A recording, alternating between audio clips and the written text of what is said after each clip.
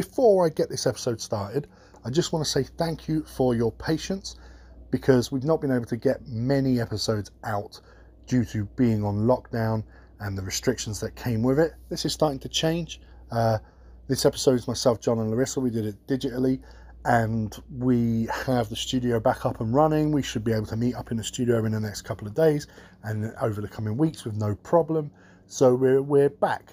I have read your emails. I got about 20 emails while we were off, and I will answer those on air at some point over the next few weeks, because a lot of them were more questions about like how I feel about stuff, and video game questions, and I will get round to those. And what I'll do is I'll do them with the guys so that we can all answer your question. So again, thanks for that. Thanks for your patience. I hope you enjoy this episode, and I hope you have a great day, great evening, great weekend, wherever you are in the world. It could be the weekend. So whatever it is, unless it's a funeral or something, maybe that won't be so great, but at least you have this to listen to. So, chin up. Welcome to This Guy's Sick. I am Sam Valentine, and today I'm being joined by Chocolate Titties himself, John McMahon. What's going on, people? And we got a very special guest on here today.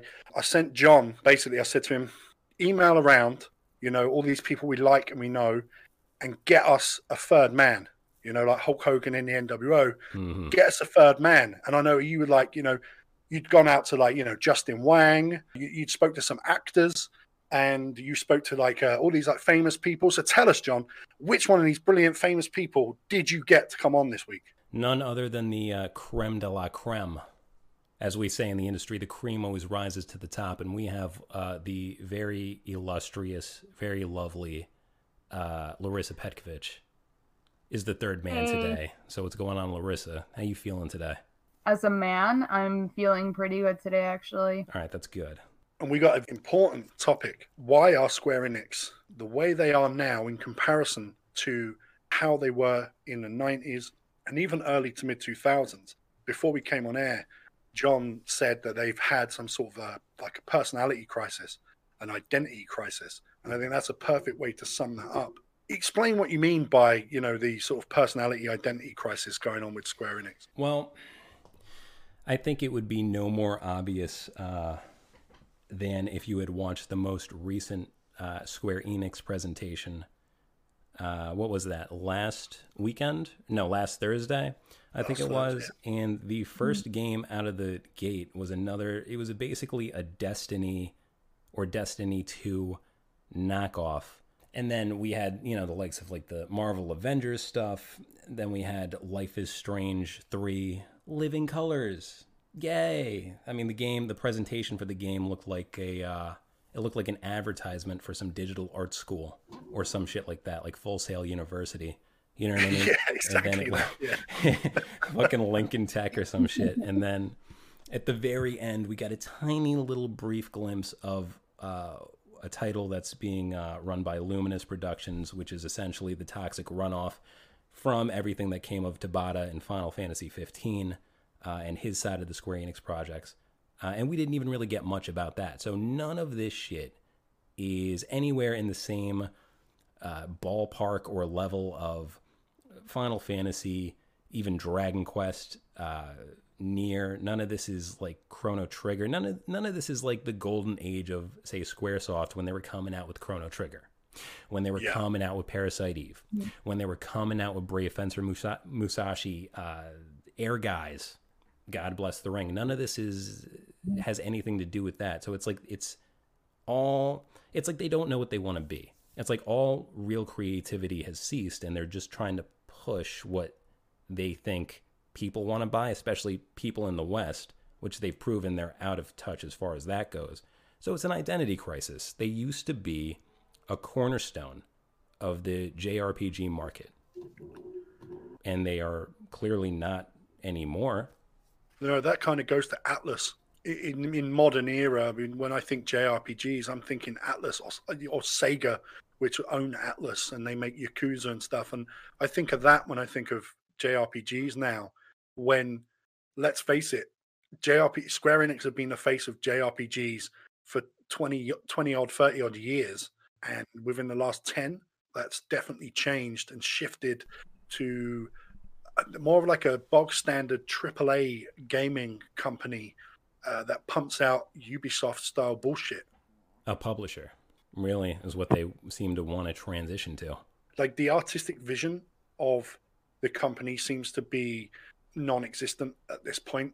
And one thing I was thinking, obviously, before we came on here, and I'll ask Larissa this because I know when it comes to Square Enix, you're like a huge fan of Final Fantasy VIII, and obviously a lot of people consider that that PlayStation era, 7 through to 9, and then I guess you can put 10 on there because it was PlayStation 2, like that era of them to be them at their best, and then delivering just quality after quality after quality. And if you actually look, especially at the PlayStation titles they had, with Chrono Cross, Xenogears, like they really published a lot of stuff along with the Final Fantasies.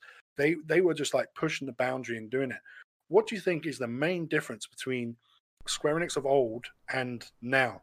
Well, Square Enix of old, I mean, it was like, you and John had mentioned, we had Final Fantasy, we had Dragon Quest. So is Kingdom Hearts Square Enix or Squaresoft? Started as Squaresoft. So okay, Dragon Quest was Enix, but Kingdom Hearts even is another good example because that's another. As much of a fucking mess as it is, but yeah. I mean, it's a mess, but they were at their creative peak kind of with that. Right? Well, not the peak, but that was some out of the box shit for Squaresoft to be doing at the time. Right, especially with a big, with a big name like Disney and everything. But I go over time, I agree with John on the identity crisis thing because, they've fucking dropped in sales and things like that because they're not necessarily releasing anything that's like quote unquote good. You know what I mean? Like they're just kind of coming out with stuff now where they'll try to do like the Square Enix Presents and,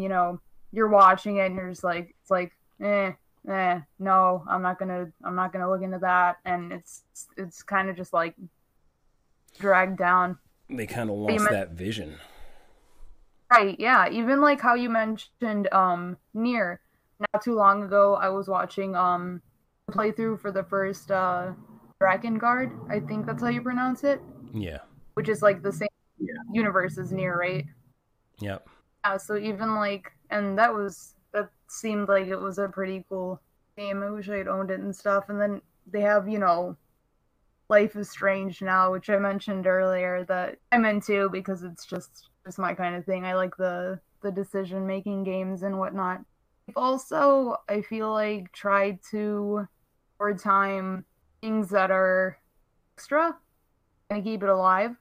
Things like on the DS, there's Theater Rhythm. They're putting, 7 and 8 are maybe 9 too, I think, are like on the Switch and everything. And they seem to know, as much as they don't want to admit it, they're the Final Fantasy company. That's what they're always going to be known as. They are the Final Fantasy company. That's who Square Enix are. Yeah, and then like to just finish off like what I was saying, like as of late, they're releasing, other than the 7 remake, because that's obviously a really big thing. Like they've just released the remastered 8 on mobile and stuff, which I mean, yeah, cool, but if I want to play 8, I'm gonna off my PS1 or PS2 and play it or something. But I'm not gonna. Yeah, I hear you, but it's like even look at all the stuff they're coming out with. It's these re-releases and these ports of what the golden era of Squaresoft when they were at that creative peak. I mean, like I really think that this identity crisis goes all the way back to when Squaresoft and Enix first merged and the circumstances under which they merged, which was, to my understanding, Squaresoft was bleeding money and looking at rapidly approaching bankruptcy because of some bad business decisions that were made. Too much money was spent doing dumb shit like what were they doing? They were like trying to patent the virtual actress for the Spirits Within movie, and they lost a ton of money just on that movie and that whole endeavor itself. So they merged with Enix, who were their competitors. Before that, Enix had a reason to compete with Square, and Square had a reason to compete with Enix, so they were forced to come out with just better product. that pushed them. And then when these two cornerstones of the market came together, they didn't have to do that so much anymore. Not only that, but when they came together, they developed an entirely new business strategy. And part of that strategy was trying to do less and make more. So, like, one of the results of that would be, say, a lot of what we got in the Final Fantasy VII compilation, like Crisis Core, or say like Final Fantasy X-2. They just took all the assets from Final Fantasy X, flipped it, wrote some bullshit story, and just put that out there. Like, there was no more like heart in it, no more soul in it. But now, those threads that were starting to be woven then have now started to reach this point where it's not even cohesive or coherent anymore. Like, we're getting just knockoffs of everything else that's in the market, and there's no more of that. There's no more of that spark. There's no more of that heart that drew us to the company or the respective companies back when we were young. If someone had told you 20 years ago that Square Enix or Squaresoft had signed a deal with Marvel to make a game, people would have been excited for it 20 years ago. People would have been like, oh, it's going to be an RPG. They're going to do like a turn-based Marvel. This is going to be fucking awesome. I can't wait. Then you look at that Avengers game they put out, which is dog shit, which no one is playing, which people have given up on because it's a live service. It's Anthem. It's just fucking Anthem Right. as the Avengers made by Square Enix. They're still trying to like pump out content, and like they're going to lose more money on it. They've already lost a ton of money on the game. They're going to lose more money on this, but they're still trudging it out, and they're still like beating at it because they go, but the movies make billions. Why isn't this working? Why isn't this working? And the reason it's not working is because they don't know what the fuck they're doing, because rather than innovate, they're just copying other people. Right. That's not their market. No. Like, it really never has been. No, it's not. And it's like it's missing that spark. Like, in a sense, it feels like they're missing like just originality at this point, if that makes any sense. You know what I mean? Like, something genuine, something that you haven't quite seen yet. It's, thus the, hey, let's, remaster this game. Let's revamp this one. Let's put this one on DS. Let's put this one on the Switch, etc., etc. Milking what worked while producing new stuff that doesn't work. Yeah. And correct me if I'm wrong, did the merger happen around like 2003 or so? I think it was exactly in 03. Yeah. To like sidetrack for 1 second, I mean, this is it's not specifically a Square Enix problem. This is something that you see a lot of players in the industry do. Like, look at Konami, for example. Yeah. Hideo Kojima, regardless of his contributions, right, regardless of how legendary the man was, basically in this market was put into the shadow of a guy who made mobile games, because those mobile games made the company more money. See, the thing is, it's always been about money to the it's always been about the bottom line to the people who run these companies. It just so happened that when we were growing up in the 90s and even the very early 2000s, in order to meet that bottom line, you had to come out with something. And you do not have to do that anymore. You can put some bullshit on your mobile device, your tablet or your phone, and just require that you spend a couple bucks every week in order to unlock more features, and you will make money hand over fist. When we look at it, because obviously Avengers is a huge one. That's why they've made this game. They've made this game so that you buy new skins and new fucking abilities and new characters and all that stuff. And that's like, that's not a mobile game. And obviously Square Enix mobile games are just fucking gacha bullshit, all of them, right?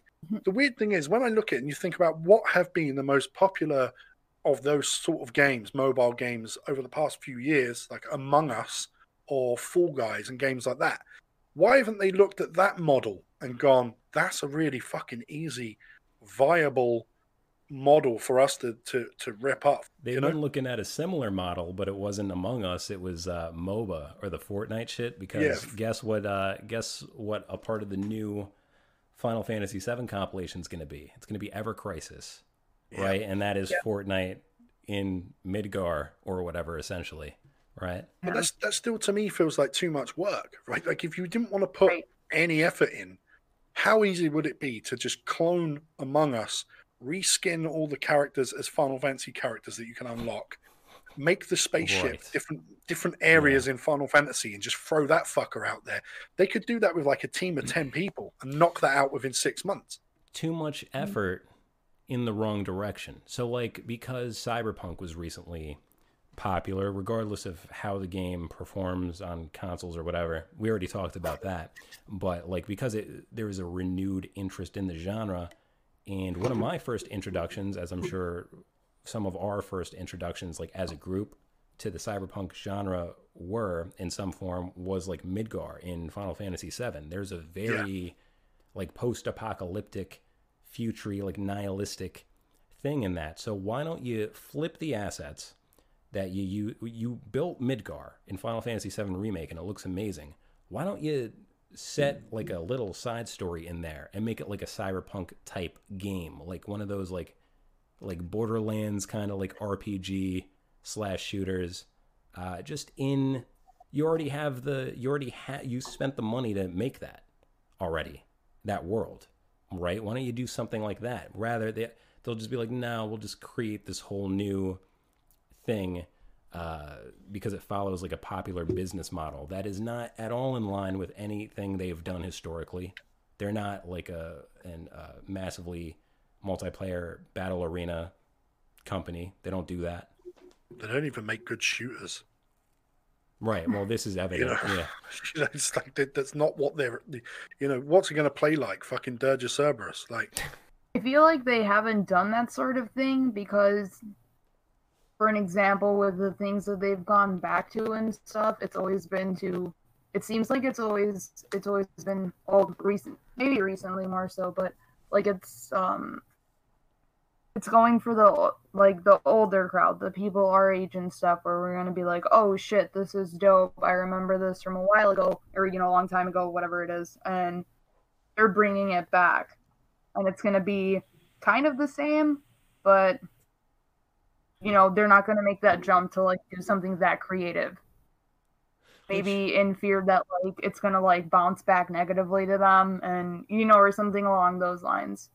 Right, which is like, when you're saying that, that puts another thought in my head. Like, who actually are they trying to reach with, say, the Fortnite style Final Fantasy VII? It's because they're not selling it to me. Well, they're right, not but I'm selling it saying to anyone. That's the thing. The younger generation who is really into that style of game didn't grow up with 7. So what are they hoping to catch, like to ride the coattails of 7 Remake and get a whole new generation into 7, which is not possible because 7 Remake is a sequel, so you have to play the original to understand what the fuck is happening in 7 Remake. Anyway, I digress.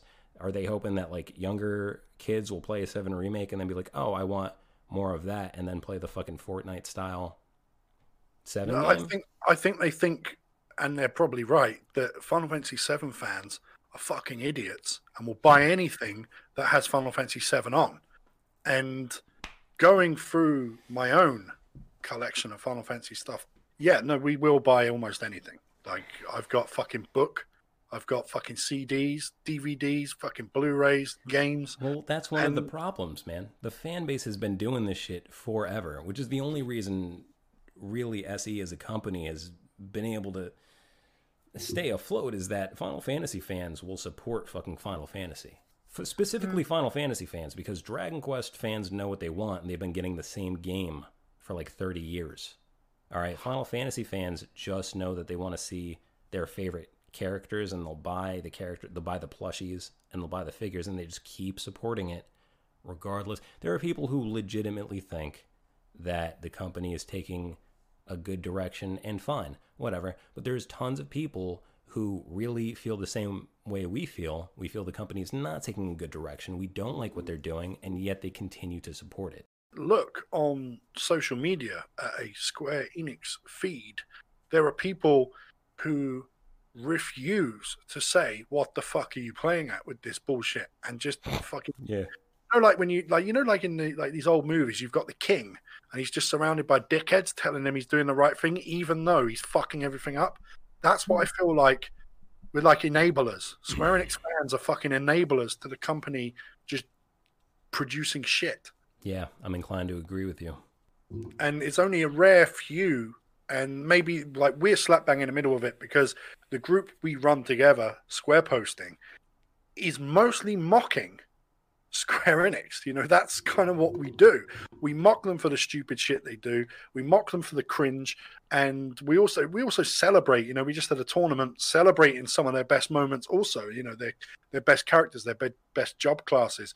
Like, we celebrate that, but we also mock them. So for us, it's very easy for us to stand here and go, fuck them, they're producing shit. But there are so many people, especially people in a position that we are in with having a platform, being able to speak, are worried about access, worried about upsetting someone within their office, worried about having diehard fans who will support anything turn on them. Whereas I don't give a fuck. So there's like a big shift there that when you go online, you will just see people applauding every fucking thing they do. You have this new phenomenon, which is now cropped up too in the last 10 years, which is that, and I'm not saying anything bad about it, whatever. There's more like content creators on the internet than there were, again, a decade ago or 15 years ago. So there's a lot more people out there who make a living talking about these games, and even specifically just Square Enix titles, not all video games. And these people understand quid pro quo, right? You scratch my back, I'll scratch yours. If I say something negative about the direction you're taking, I won't get those early review copies anymore. That will fuck my money up, and then my living will be impacted.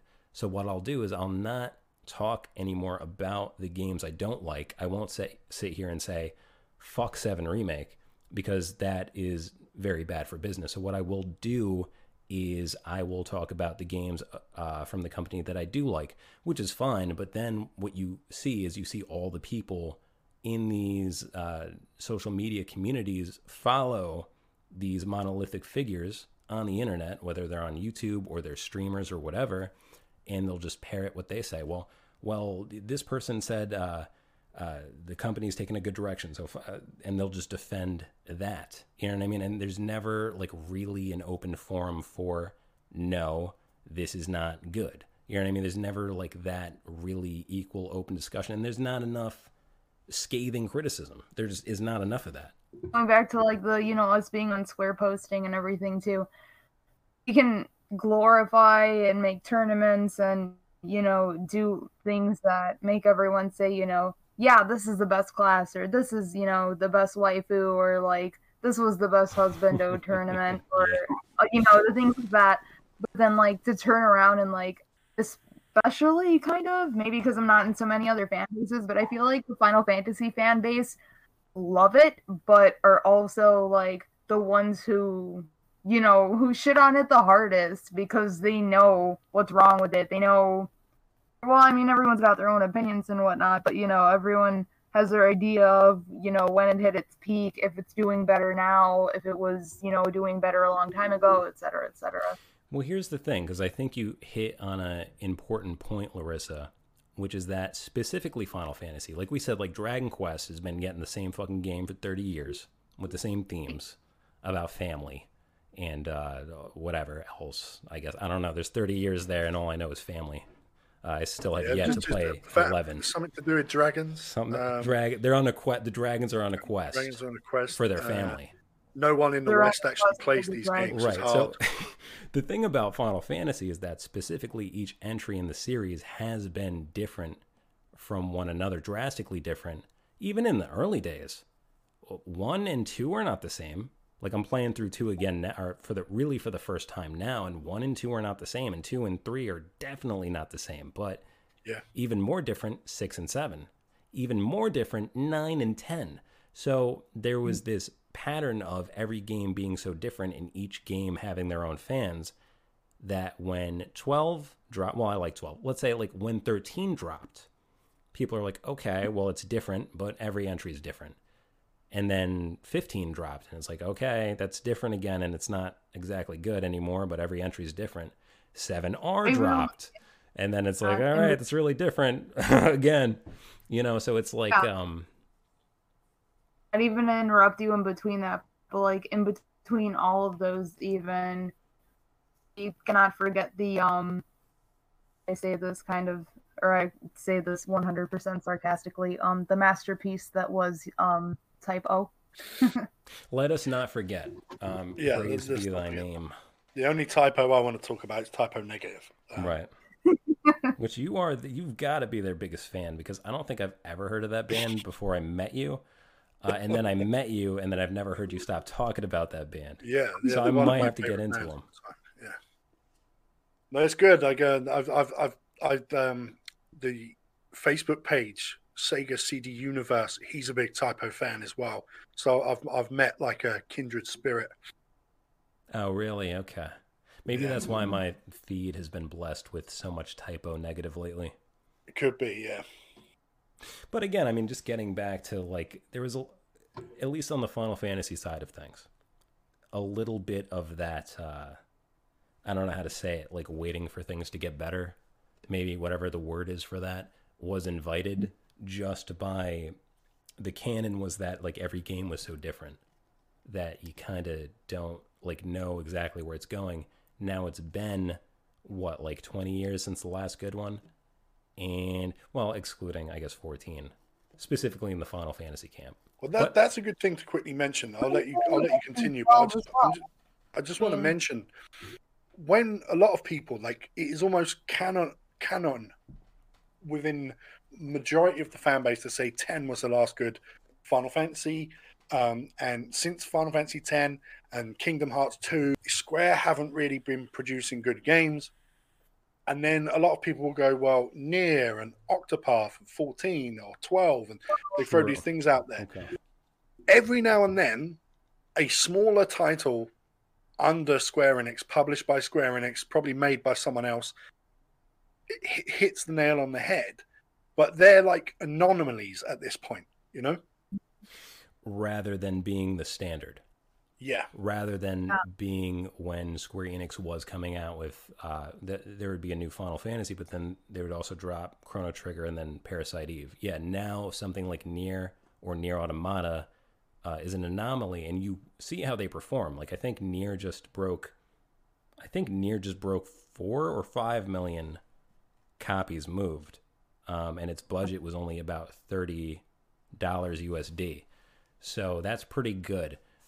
But it is, but then the game is like 5-6 years old, you know? Well, yeah, but it's taken them a long time to build up. As a Final Fantasy, if they didn't make a couple of million in the first week, they'd be angry. Well, exactly. But the fact that it happened at all, and it's a lesser title or lesser known title. In fact, no, I didn't know about Nier at all until Nier Automata. And then I played that, and I'm like, now I want to know. I'm like, what is that? Like, I don't care about fucking Marvel Avengers or whatever the fucking the Destiny shooter was, or Life is Strange 3, Living Colors. Yeah, I don't care about that. What is that shit that made me feel really bad about myself? I want that game. That's what I want. So it's like, but again, made me question my humanity. That one. But that thing is like, it's look at what happens when you do something that is off the beaten path. You get pretty good fucking results, and then you try to cater to a market that is not yours, not even doing what people of that market want, but your perception of what you think they want in the West or whatever, and look at your results as Marvel Avengers. Just thinking about it, like logically, Final Fantasy, as we've said, and we're probably going to say the name multiple times, was and is and probably always will be their biggest kind of name that Square have.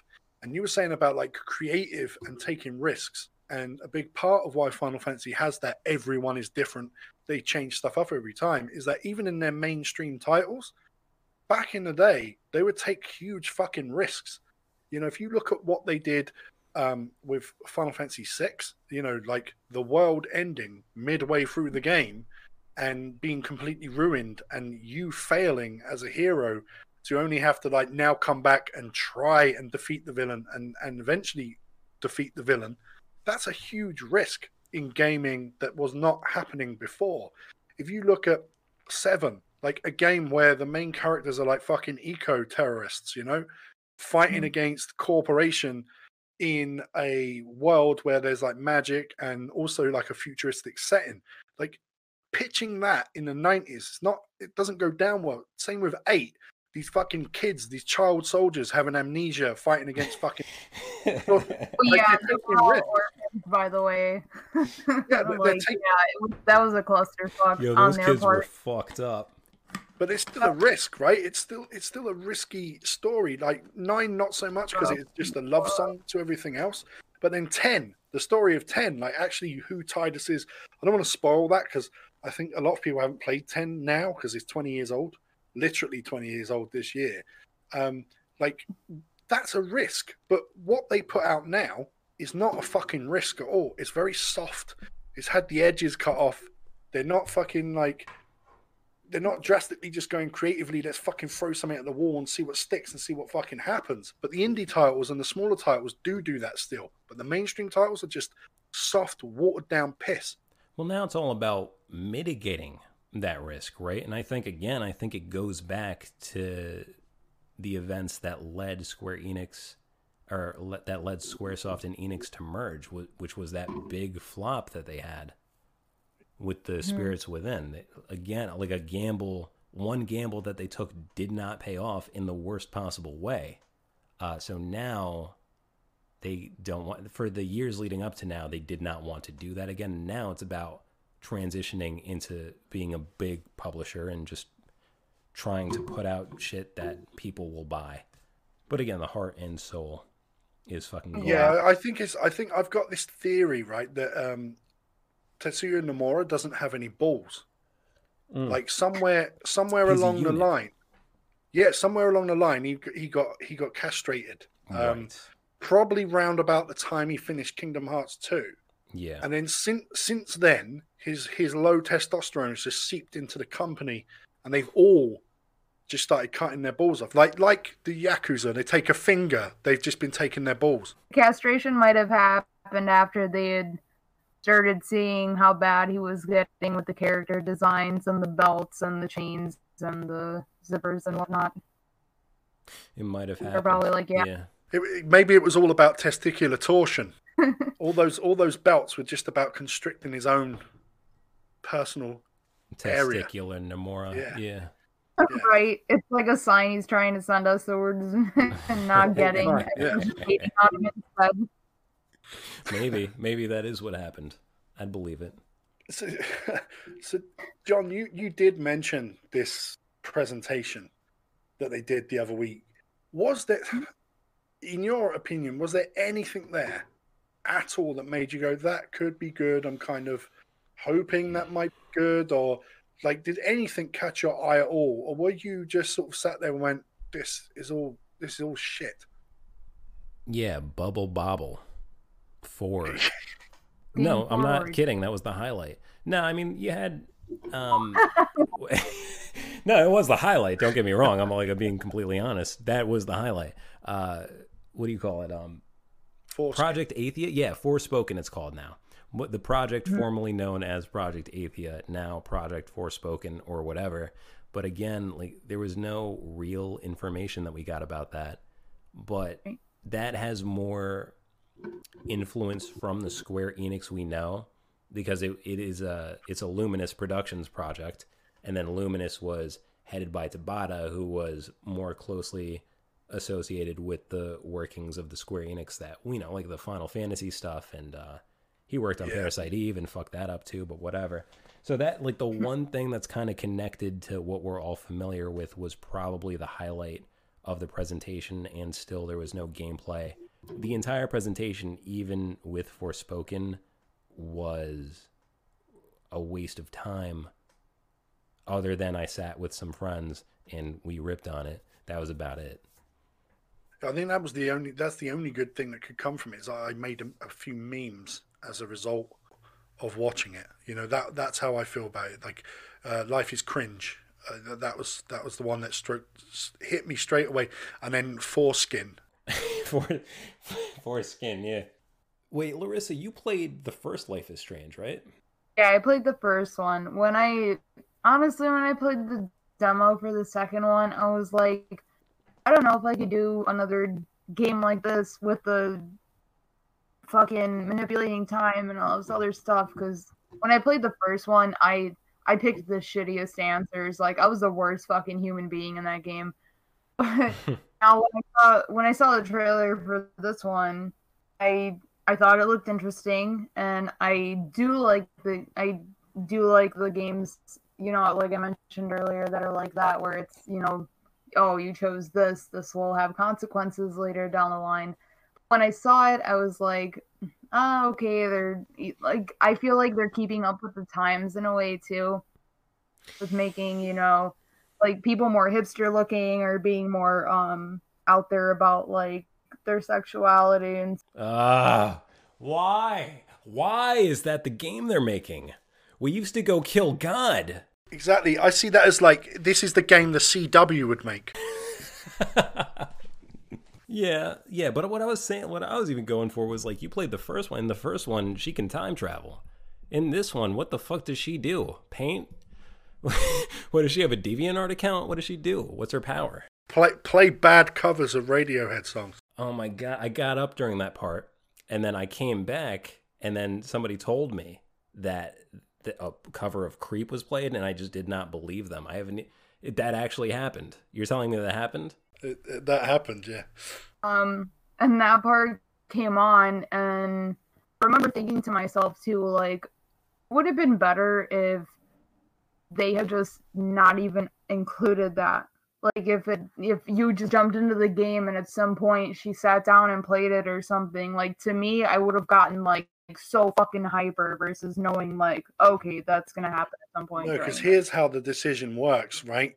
Naughty Dog have just done this with Ellie in The Last of Us 2 and had her with her guitar all over the fucking promo images.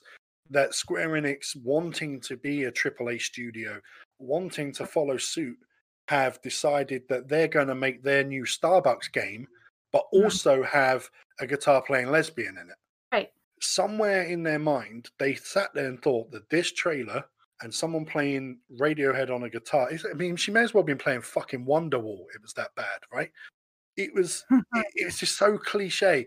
Somewhere, hundreds of people greenlit that for this trailer and this announcement. And that's mind-boggling to me that there are that many people working in social media, media marketing adverts, people that make the game, all sat there and went, you know what this needs to really, really get fans hyped? Radiohead acoustic. See, the crazy thing is, I never, at no point did I hate Last of Us. It took some time. When 2 came out, I was hyped for it. And I liked that they included, I like the Naughty Dog and whatever included like Ellie being able to play the guitar and everything. It, you know, it goes with certain factors of the game itself. And actually, I don't know if you know this or not. You know, I have Ellie's tattoo on my arm. No, I didn't know that. No. Well, Yeah. I like the first Last of Us game. Well, I mean, we're all different. I mean, you like the first Life is Strange, and I played maybe the first 2 episodes of it because they were episodic when they first came out. Right. And I played that simply so I could make memes about it for Square posting, and I had to give up because I was like, this is everything I hate about the CW network in a video game. So I mean, I had to stop, but like we're allowed to have different opinions, you know. Like you enjoyed it, but then maybe this is the thing. Maybe you're a bit younger than me. I enjoyed it, but like I said, when I played Life is Strange, I was a piece of shit. Like, there's one part where you go through a flashback and your friends in this fucking wheelchair and shit, whatever, on life support and stuff, and I chose she asked me to pull the plug on her, and I pulled the plug. And then when I told my friends I did it, in real life friends, they thought I was some kind of monster, and I was like, she fucking asked me, like, that's my best friend. What the fuck was I supposed to do? Literally there and suffer? You were doing her a solid. I'm just doing her a favor. She asked nicely. She put pretty please with the cherry on top, dude. You gotta pull the plug on a pretty please with the cherry on top. My question is, why is Square Enix coming out with that? That's just my question. Like, why? I mean, isn't there like another publisher or company? Like, why? I mean, again, dude, we used to kill God. And now this bitch like feels emotions too much in Life is Strange 3, and it's a problem for her. she has basic human empathy, and that's her character development. Microsoft did a like sort of presents thing at the end of 2020, and it had 4 games that I can't remember the names of. One of them was about like a twin, and one of them was transgender and one of them wasn't, and they were like in this motel and there'd been a murder, and then another one was about like a road trip. And Microsoft had like 4 or 5 of these games, and I was like, these are just like these. There's like a subgenre of games just like Life is Strange, and I want no part of any of them. Well, you can't forget about the magnum opus of this genre, Goodbye Volcano High. That is probably the highlight. Here's the thing. It's for people who have one of 2 things. Either a Twitter account or a Tumblr account. Not Dignity, but either Twitter or Tumblr. Personality based off of a character in Scott Pilgrim. Right. Which I still need to actually watch. Because I never wanted to watch it, and now I've heard so much about it, and they're going to come out with a remastered for theaters, a remastered version. I'm like, now I gotta fucking sit down and review this thing. But okay. Yeah, you're right. It's this new woke thing, which I'm not even. We don't even need to get into that. But it's like my question again is, why is Square Enix doing that? Because that subgenre is as popular to some as the Destiny knockoff is to others, as Marvel Avengers is to others. It's just, that's fine. Yeah, it's the same thing. And the weird thing is, like, the woke argument is just it's trite at this point. I'm actually sick of talking about it because so many people are doing it. But Square Enix have had video games with characters that can be androgynous. They've had trans characters. They've had cross-dressing. They've had gay characters. They've had eco-warriors. I mean, they've had all these things in their games, and it was never like a big political statement. It was just included in the story. So to me, it is baffling that Square Enix then go, yeah, but do you know what we really need? A woke game. It's like, are some of your themes not woke enough? Like, have you forgotten what you've been doing all this time? Like, even down to like strong feminist icons. Square Enix is full of them. You know, like they don't need to create these modern, and that's what it is. It's like a modern version of stuff they did better 20 years ago. But it's not like, again, it's not like they're coming out with the new Final Fantasy that these are the themes, or the new Dragon Quest that these are the themes. They're coming out with separate shit.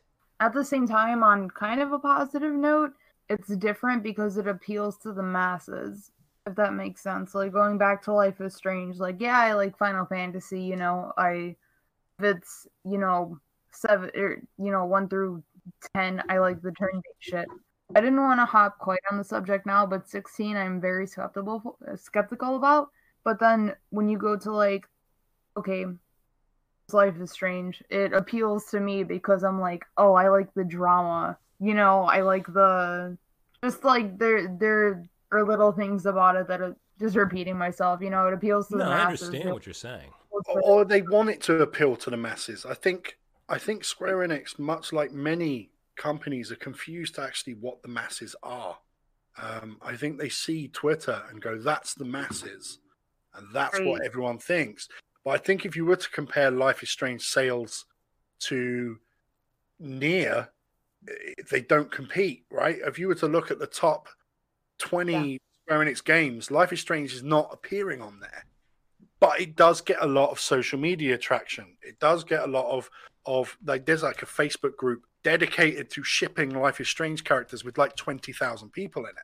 So they see that and go, fuck, that's awesome.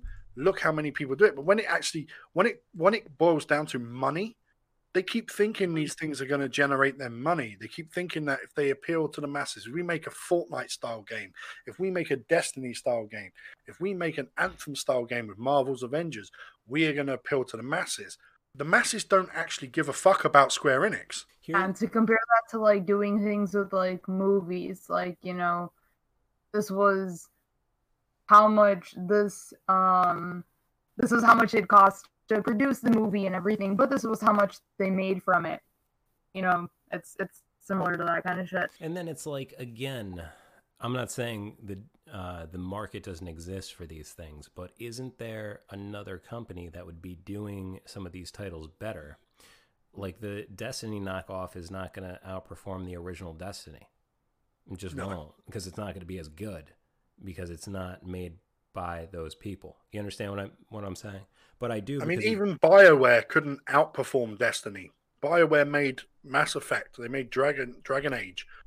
When they made Anthem, it was shit. Like, even a company with the credentials from Mass Effect to create a shooting game in a sci-fi scenario very well could not compete with Destiny in terms of quality. You know, like, what the fuck are Square Enix doing? Exactly. But because you mentioned it, I have the top software sales for Square Enix. So not a surprise, number 1 is Final Fantasy. Again, not a surprise. Number 2 is Dragon Quest. Number 3 is Tomb Raider, which was an acquisition. So again, like, they'll pick up something like Tomb Raider, it'll do well. They got like Tomb Raider and like Deus Ex or something. What do you call it? But like, again, like this is part of their direction, their new direction as a publisher, is like, let's acquire these properties and push these out.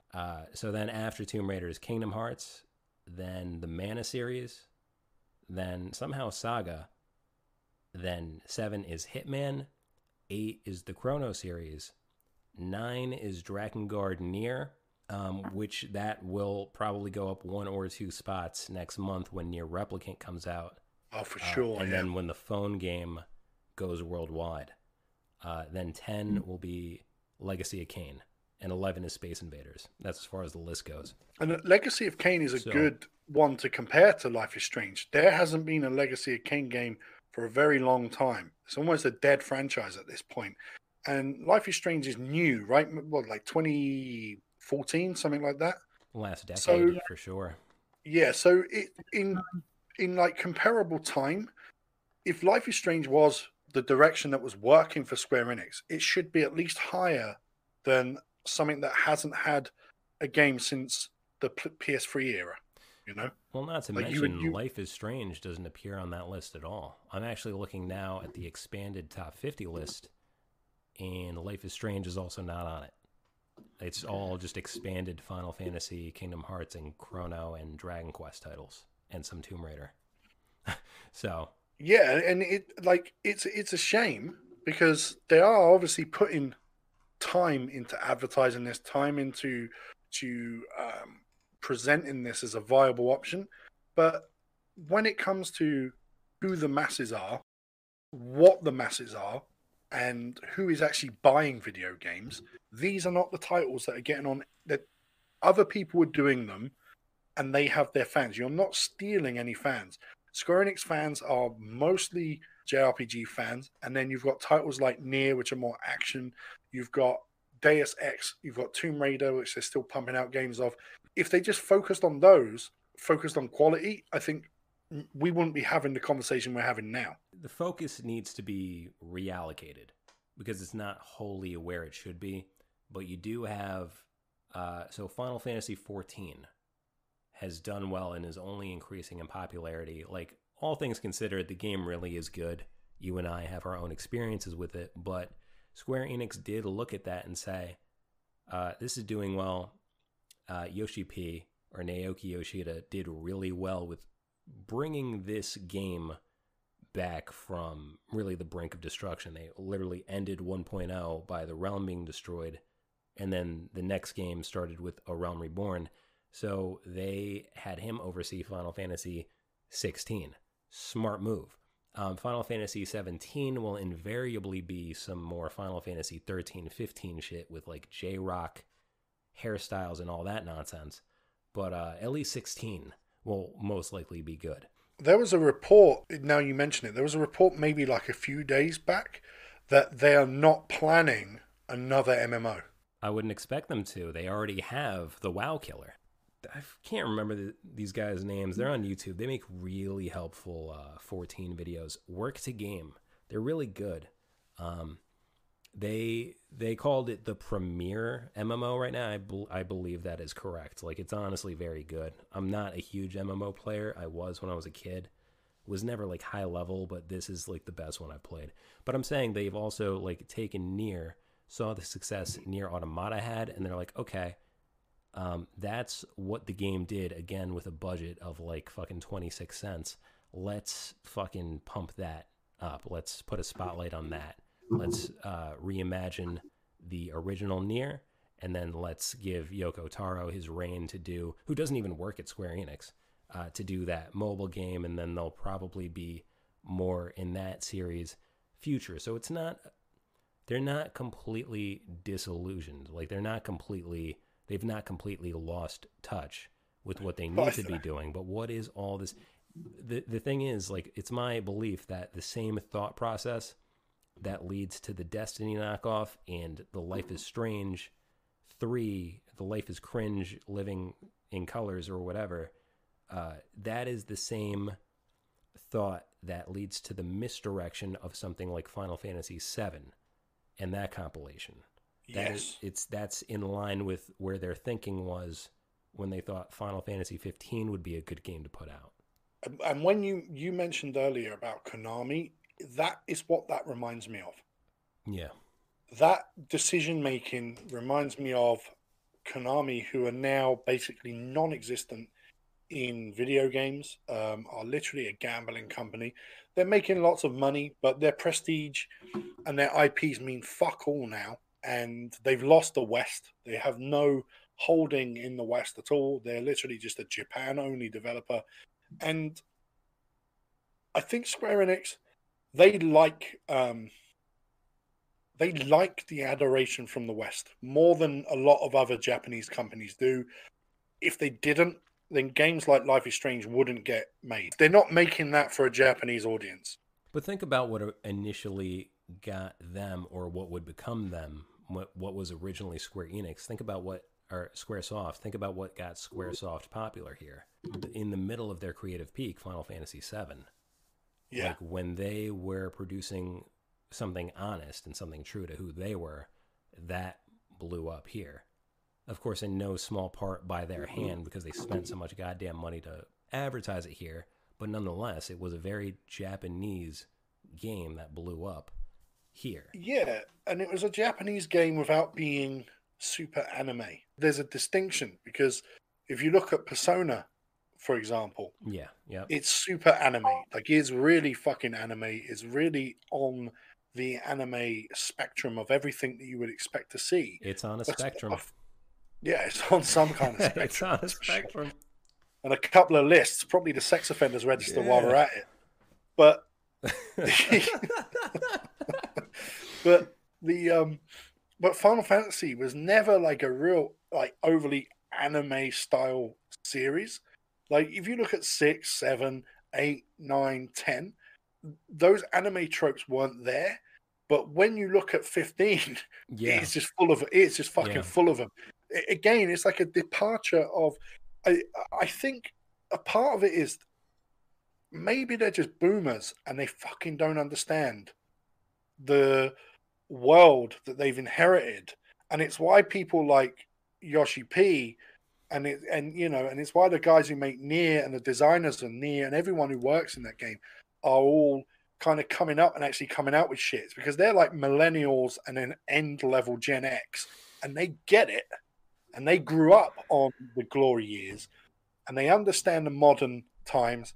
They also understand the glory years, and they're able to present something. But like the older generation of Square Enix are just boomers out of touch and just greenlighting shit that they have no fucking understanding of. Well, if you look at who are bigger names in the company now, like Tetsuya Nomura was a fucking kid when he worked on 7 as a character designer and 6.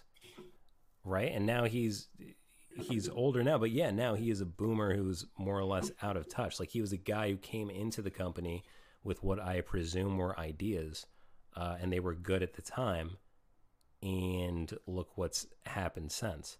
And they're The just other dated, thing you gotta they're just understand, dated ideas. they're dated, but the other thing too is like how the Japanese like social structure is, and how like that all carries over to their office. So it's like, just if you've worked there long enough, like you could be supremely talented, and it doesn't matter. You need to start in the mailroom.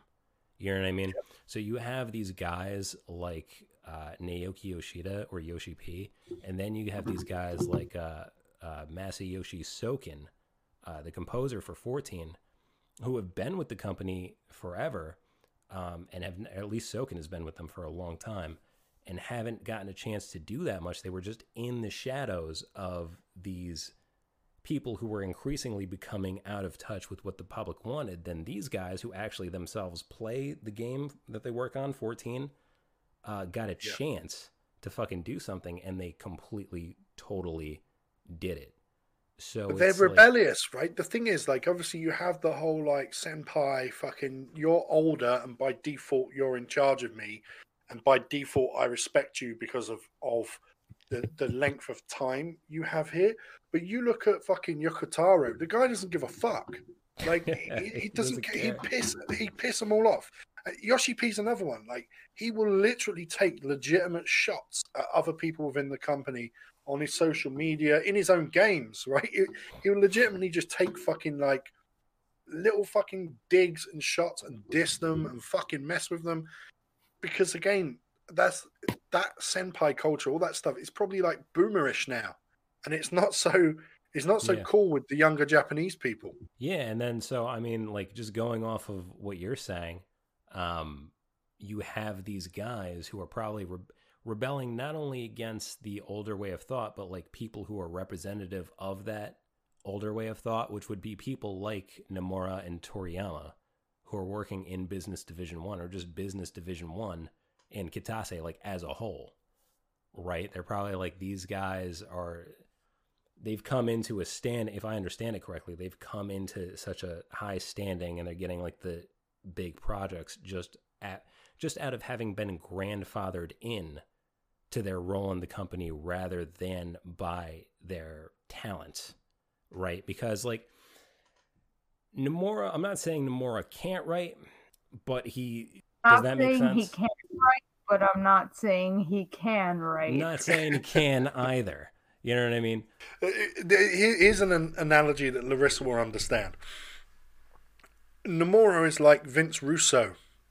He is someone who seems to have a lot of ideas, sometimes really good ones, but he needs a filter. He needs someone to present his ideas to who can fucking make them work. Yes. But the thing is, when you are coming up in a very traditional society like that, when the social ladder and the corporate ladder is as it is, and it's very much the same thing, when you just have to respect your elders who came before you, either in your family or in the company, and your elder is Tetsuya Nomura, it's like you kind of want to rebel against that. You know what I mean? Yeah. That would make sense to me. That's what I would do. It's like, I would like to, because obviously I don't know, and I don't think it's widely known, but I'd imagine things like GACT being involved in the 7 compilation comes from a guy like Nomura, who is a fan of his, you know, just fanboying and throwing this stuff in it. And it's like, when you've got someone making decisions like that, and you look at the kind of weird shit Nomura does, he does need to be reporting to someone. No matter how long he's been in the company, he still needs to go to, is this okay? Like, he still needs to have someone go, that's bullshit. Come on, mate. Turn it down a bit. And then they turn the volume down and go, this is a really good idea. Now we've removed these 3 elements that fucking suck. Well, I mean, you saw what became of that. Like, that became a constant problem. The fact that they used GACT's likeness, right? Yeah.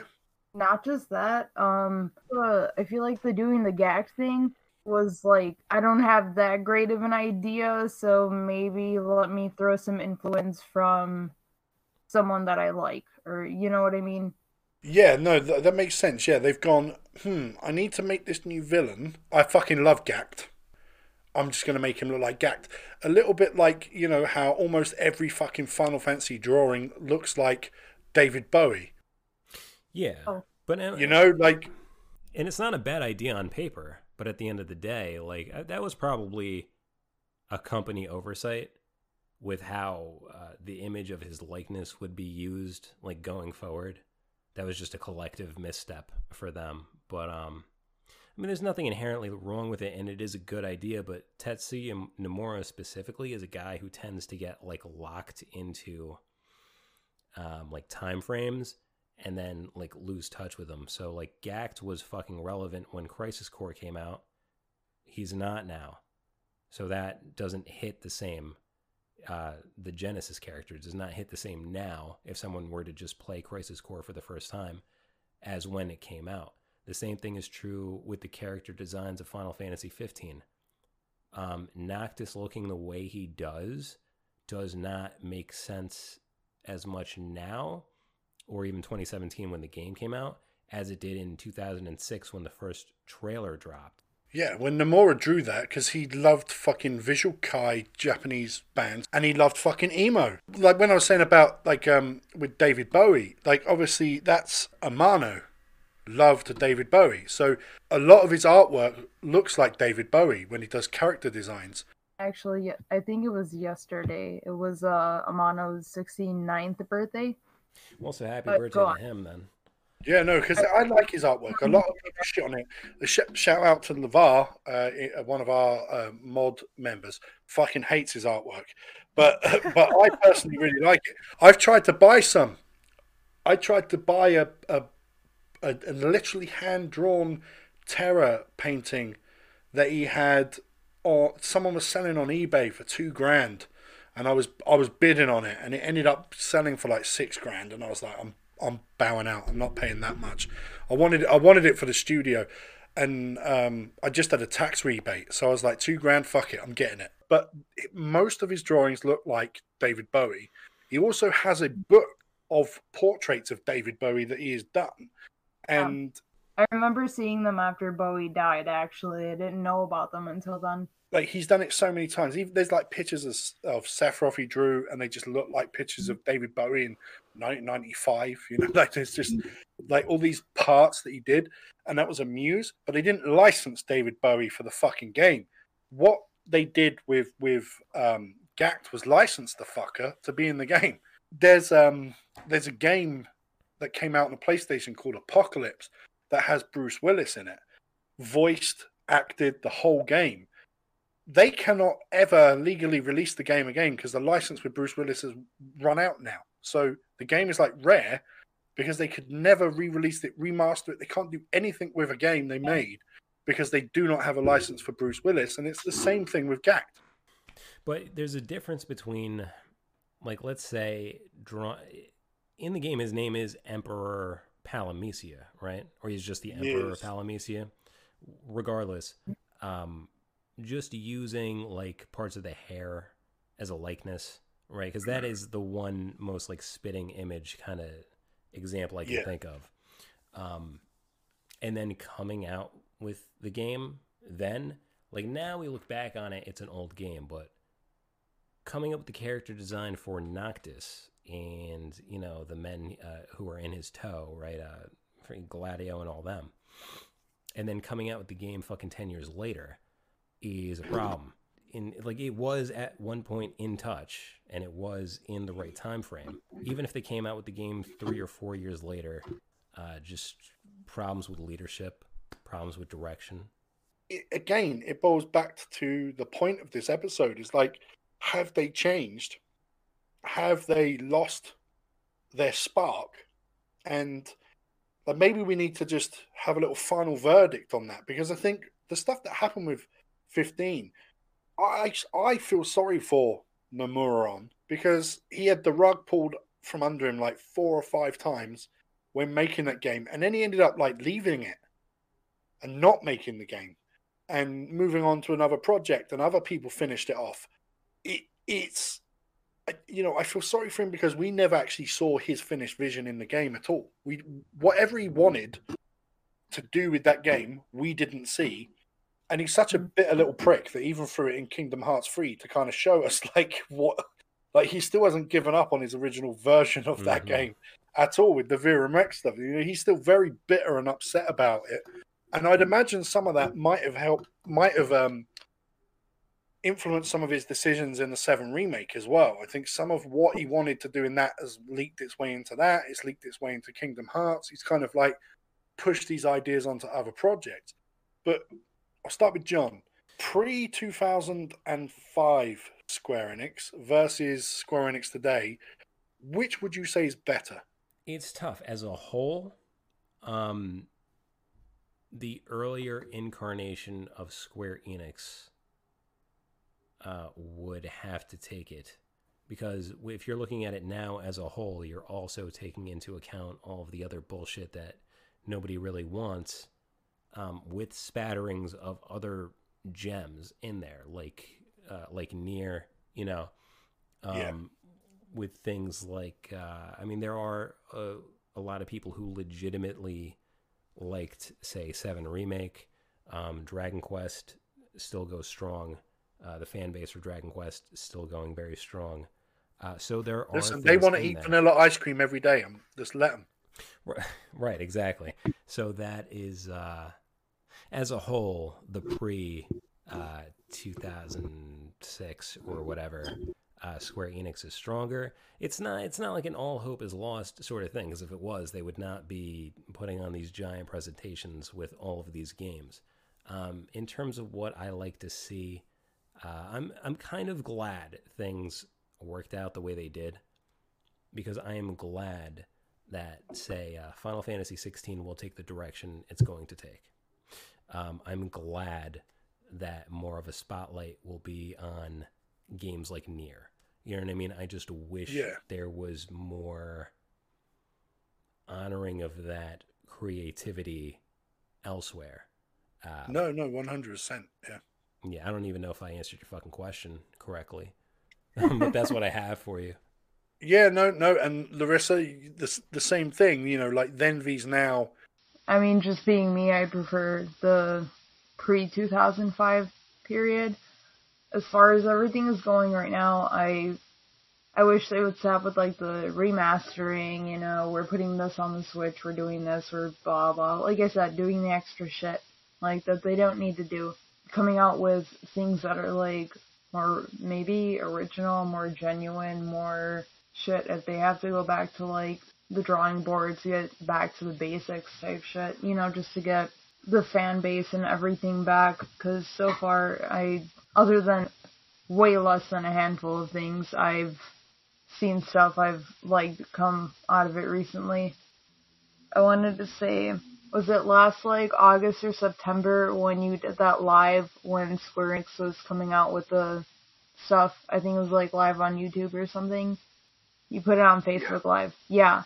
So I was at work, but I didn't have shit to do. So I was watching that, and I remember seeing that they were going to bring like more soundtracks, and then the lo-fi stuff, which is really cool, which is like stuff that I look forward to, but other than that, that's really about it so far. The lo-fi soundtrack, I know it's on Spotify at the moment. It's really fucking good. It's actually incredible. Listen, I've played it at least 10 or 20 times while I'm like walking through work. It just it goes with the day. But like when I was saying that, you mentioned the word genuine, and I think that is what the biggest problem with Square Enix today is versus Square Enix of old. What they're doing today is not congruent with who they are. It's not authentic. It's not genuine. It is copying other people. It's kind of knocking off. It's not, even when it comes down to just remastering or remaking old games, like they're just rehashing shit. There's nothing authentic or genuine about modern day Square Enix as a whole until you start looking through a microscope at, say, Final Fantasy XIV, which is such a polarizing game. There are Final Fantasy fans who will sit there and say 4, 5, 6 are their favorites. They're the games they love the most. I'm like, why are you not playing 14? Like, what? Literally, why are you not? Because it's an MMO. You've got Nier. You've got a lot of what they do on the Switch is really good as well. But outside of those pockets, what we see from Square Enix now is not authentic. Like the presentation, the most recent presentation, could have been someone else. Like there was nothing about that presentation that screamed Square Enix to me. No, Not at all. honestly. And I think that's the problem, right? That's where we're at. We're at this problem where Square Enix, as we started with, don't know who they are, and then when you actually look at it, maybe Square Enix do know who they are. They're just fucking lying to themselves about who they are. Well, if you want to get Maybe. metaphorical about it, I guess. Yeah. I mean, I think they've always had that desire. Like we talked about, any company, like it's about the bottom line. If they see that they can increase their margins, if they could see they can make more product or more profit by acquiring another IP or whatever it is, developing a new game that nobody really wants to play, that they think people want to play, then they're going to do that. I think the sales themselves have remained pretty self-explanatory. It's just a matter of time, right? It's a matter of time of them kind of figuring it out and hammering, kind of zeroing in back on these franchises that made them big in the first place, or their new, more promising franchises that will carry them forward. As we finish up, predictions for Square Enix. So I'm gonna make a bold one first. I think they're going to get bought out by Sony within the next 5 years. That's my big prediction for Square Enix. We'll start with Larissa. What predictions do you have for Square Enix future? Based off of what we've seen as of recent, I feel like what they're struggling with the most now, and I want to finish it on this note, is the quality, versus quantity. You know what I mean? It's the opposite. No, I know exactly what you mean. So do we come out with more of the mobile games because we know that people are going to download them and pay the money and et cetera, Well, that's or the mobiles. I don't think are gonna go anywhere. Even if service ends for the Kingdom Hearts mobile game, like that a new one will take its place. There's still Opera Omnia. There's still the Nier mobile game. That'll just always be a constant thing because that is an undeniable part of where the market is going. Yeah, is towards. But I think that bubble's going to burst. I think there was a point where people were playing mobile games. Like you think of the heights of Candy Crush, that era, right? We're talking a couple of years back now, maybe 5 years ago now. That's over. Yeah. That's over. That fucking height of mobile gaming is over in the West. It's not as big as it was. In fact, console gaming, especially with things like the Switch being a travel device, have kind of overtaken in the West mobile gaming. It's kind of moved away from mobile gaming. But in Japan, mobile gaming is fucking huge. So we might start seeing fewer ports of the mobile games in the West, I think. Yeah. Hopefully. How about that? Hopefully, Hopefully, yeah. So John, so Larissa is hoping of a return to quality over quantity, but thinks that mobile games will continue. I think they'll get bought out by Sony. What are your predictions for Square Enix in the future? Also, don't doubt to agree with you, Sam. I don't doubt that they're gonna, that Sony will buy them out. It's a good question.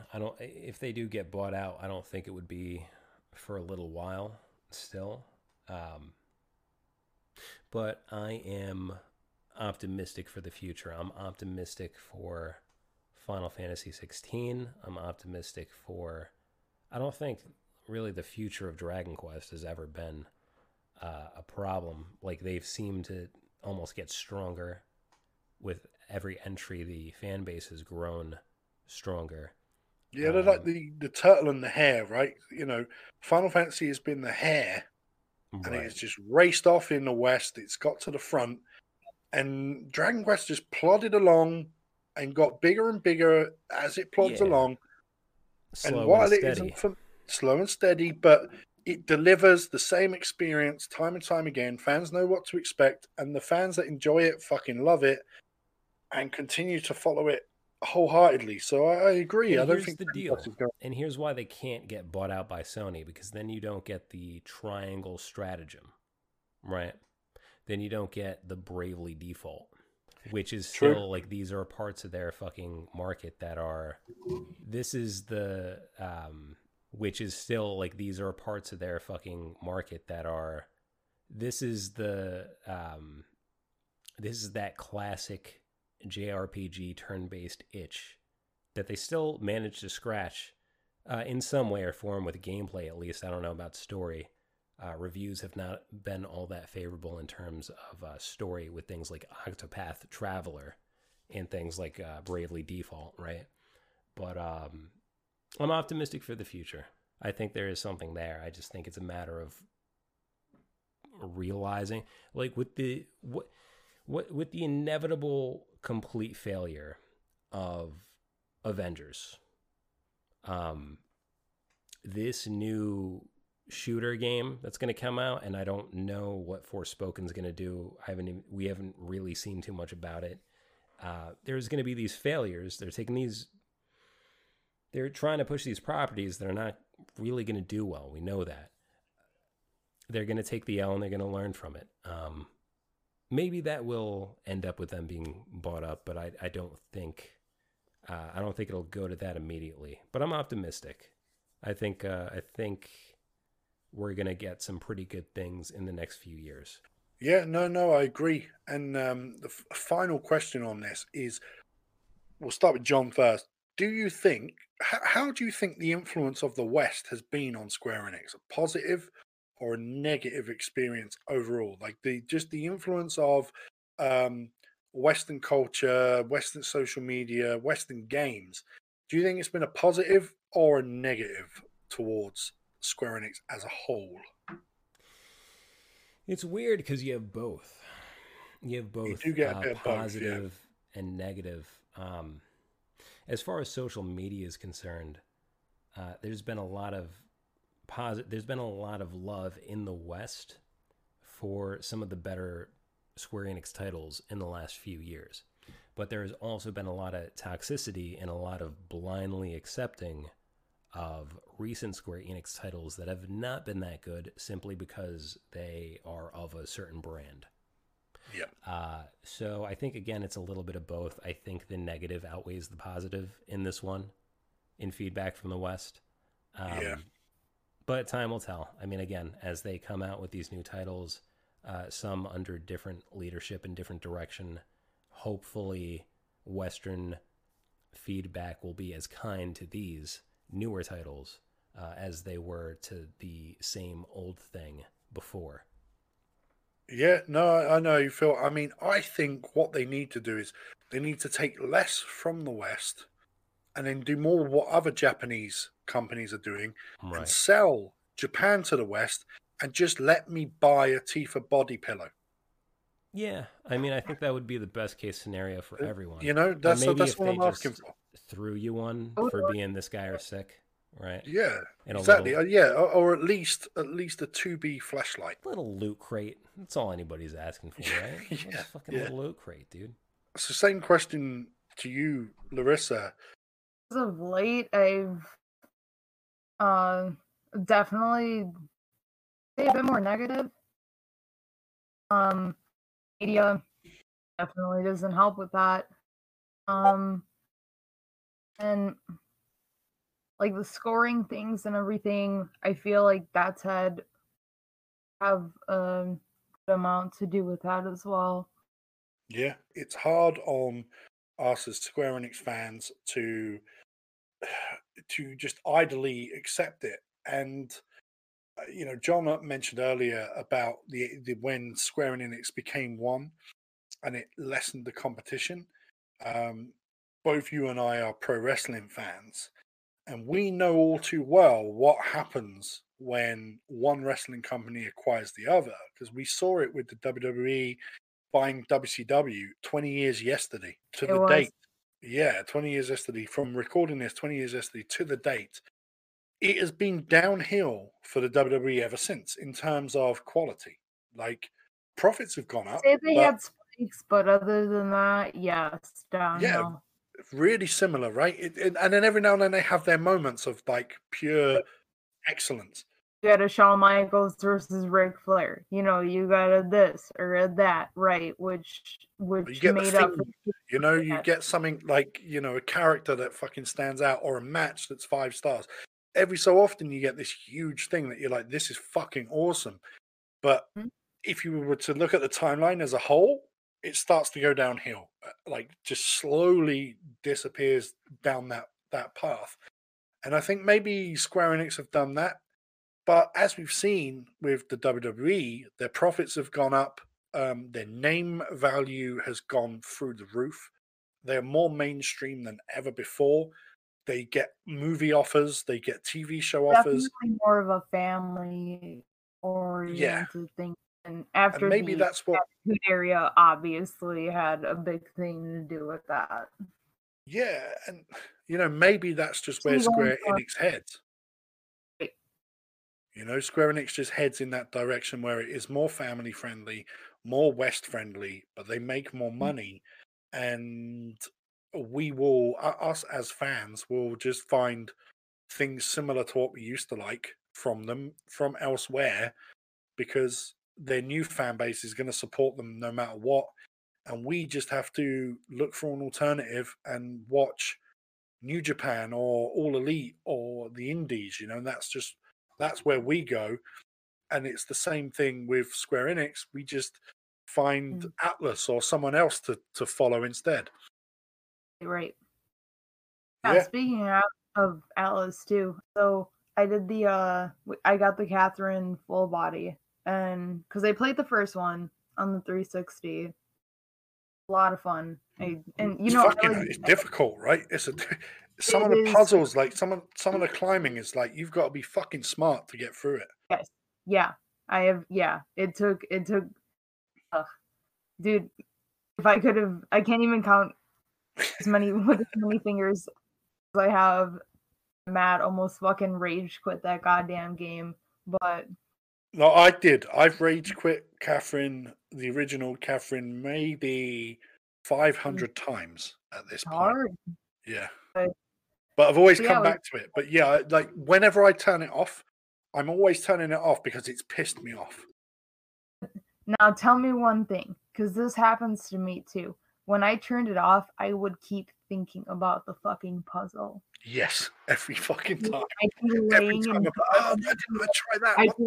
I move those 3, then push them over, then move those 2, then push it over one more. Like I get fucking mad. And then I look over and I'm like, okay, it's 5 a.m. I have to be up in fucking 3 hours. I'm not about to go hop on the fucking game again. Yeah, weird. But Atlas are doing things with JRPGs now, and that's a puzzle game. But they're presenting stuff that appeals to me now the way Square Enix used to appeal to me, you know? Mm-hmm. So I think that's it. I want to just end on a high note. They have produced, over my 36 years on this planet, in this plane of existence, more positive memories for me than negative, if I'm being honest. Mm-hmm. And I know John will feel the same, and I know you probably feel the same. More positive has come from that company than negative. And while with us being critical, that comes from a love of the product and a love of what they have put out, that when they release stuff that kind of goes against what we know them for, and the quality drops and the sales seem to drop too with a lot of this stuff, us as fans don't want to see what we love go away because of bad mistakes. So a lot of people might misconstrue us sitting there going, man, some of this stuff is shit, as hating on them, when the reality is it's not hate, it's just being honest. So yeah, listen, thanks for listening, guys. I know it's been almost a month without an episode. I've been on lockdown in Guernsey, so my studio's been off limits. Some of the guys who come to the studio have actually been working a hell of a lot over lockdown. A lot of them still had to go to work. I also basically, I'm not going to say broke my ankle, but I tore some ligaments in my ankle. So I've been in a lot of pain with that as well. And yeah, the past month, we've not been able to bring as much content to you as I would have liked, but things are picking back up now. I've got a wrestling episode next week. And then Larissa will be coming on for another wrestling episode in like maybe 2 weeks' time. And I guess the three of us, me, you, and John, are going to do a couple more episodes in the meantime as well. And hopefully I'll have the guys back in the studio. I've noticed some people have still been buying merch from the old store. Thank you for that. However, the new store is going to launch within the next few weeks, and there's going to be more designs and more options. So if you are thinking about buying merch right now, just hold off for a few weeks, because the new store, I'm waiting on the samples to arrive so I know the quality level, and I'll have all that for everyone. Yeah, thanks for listening, guys. This is us signing out. Cheers. Cheers.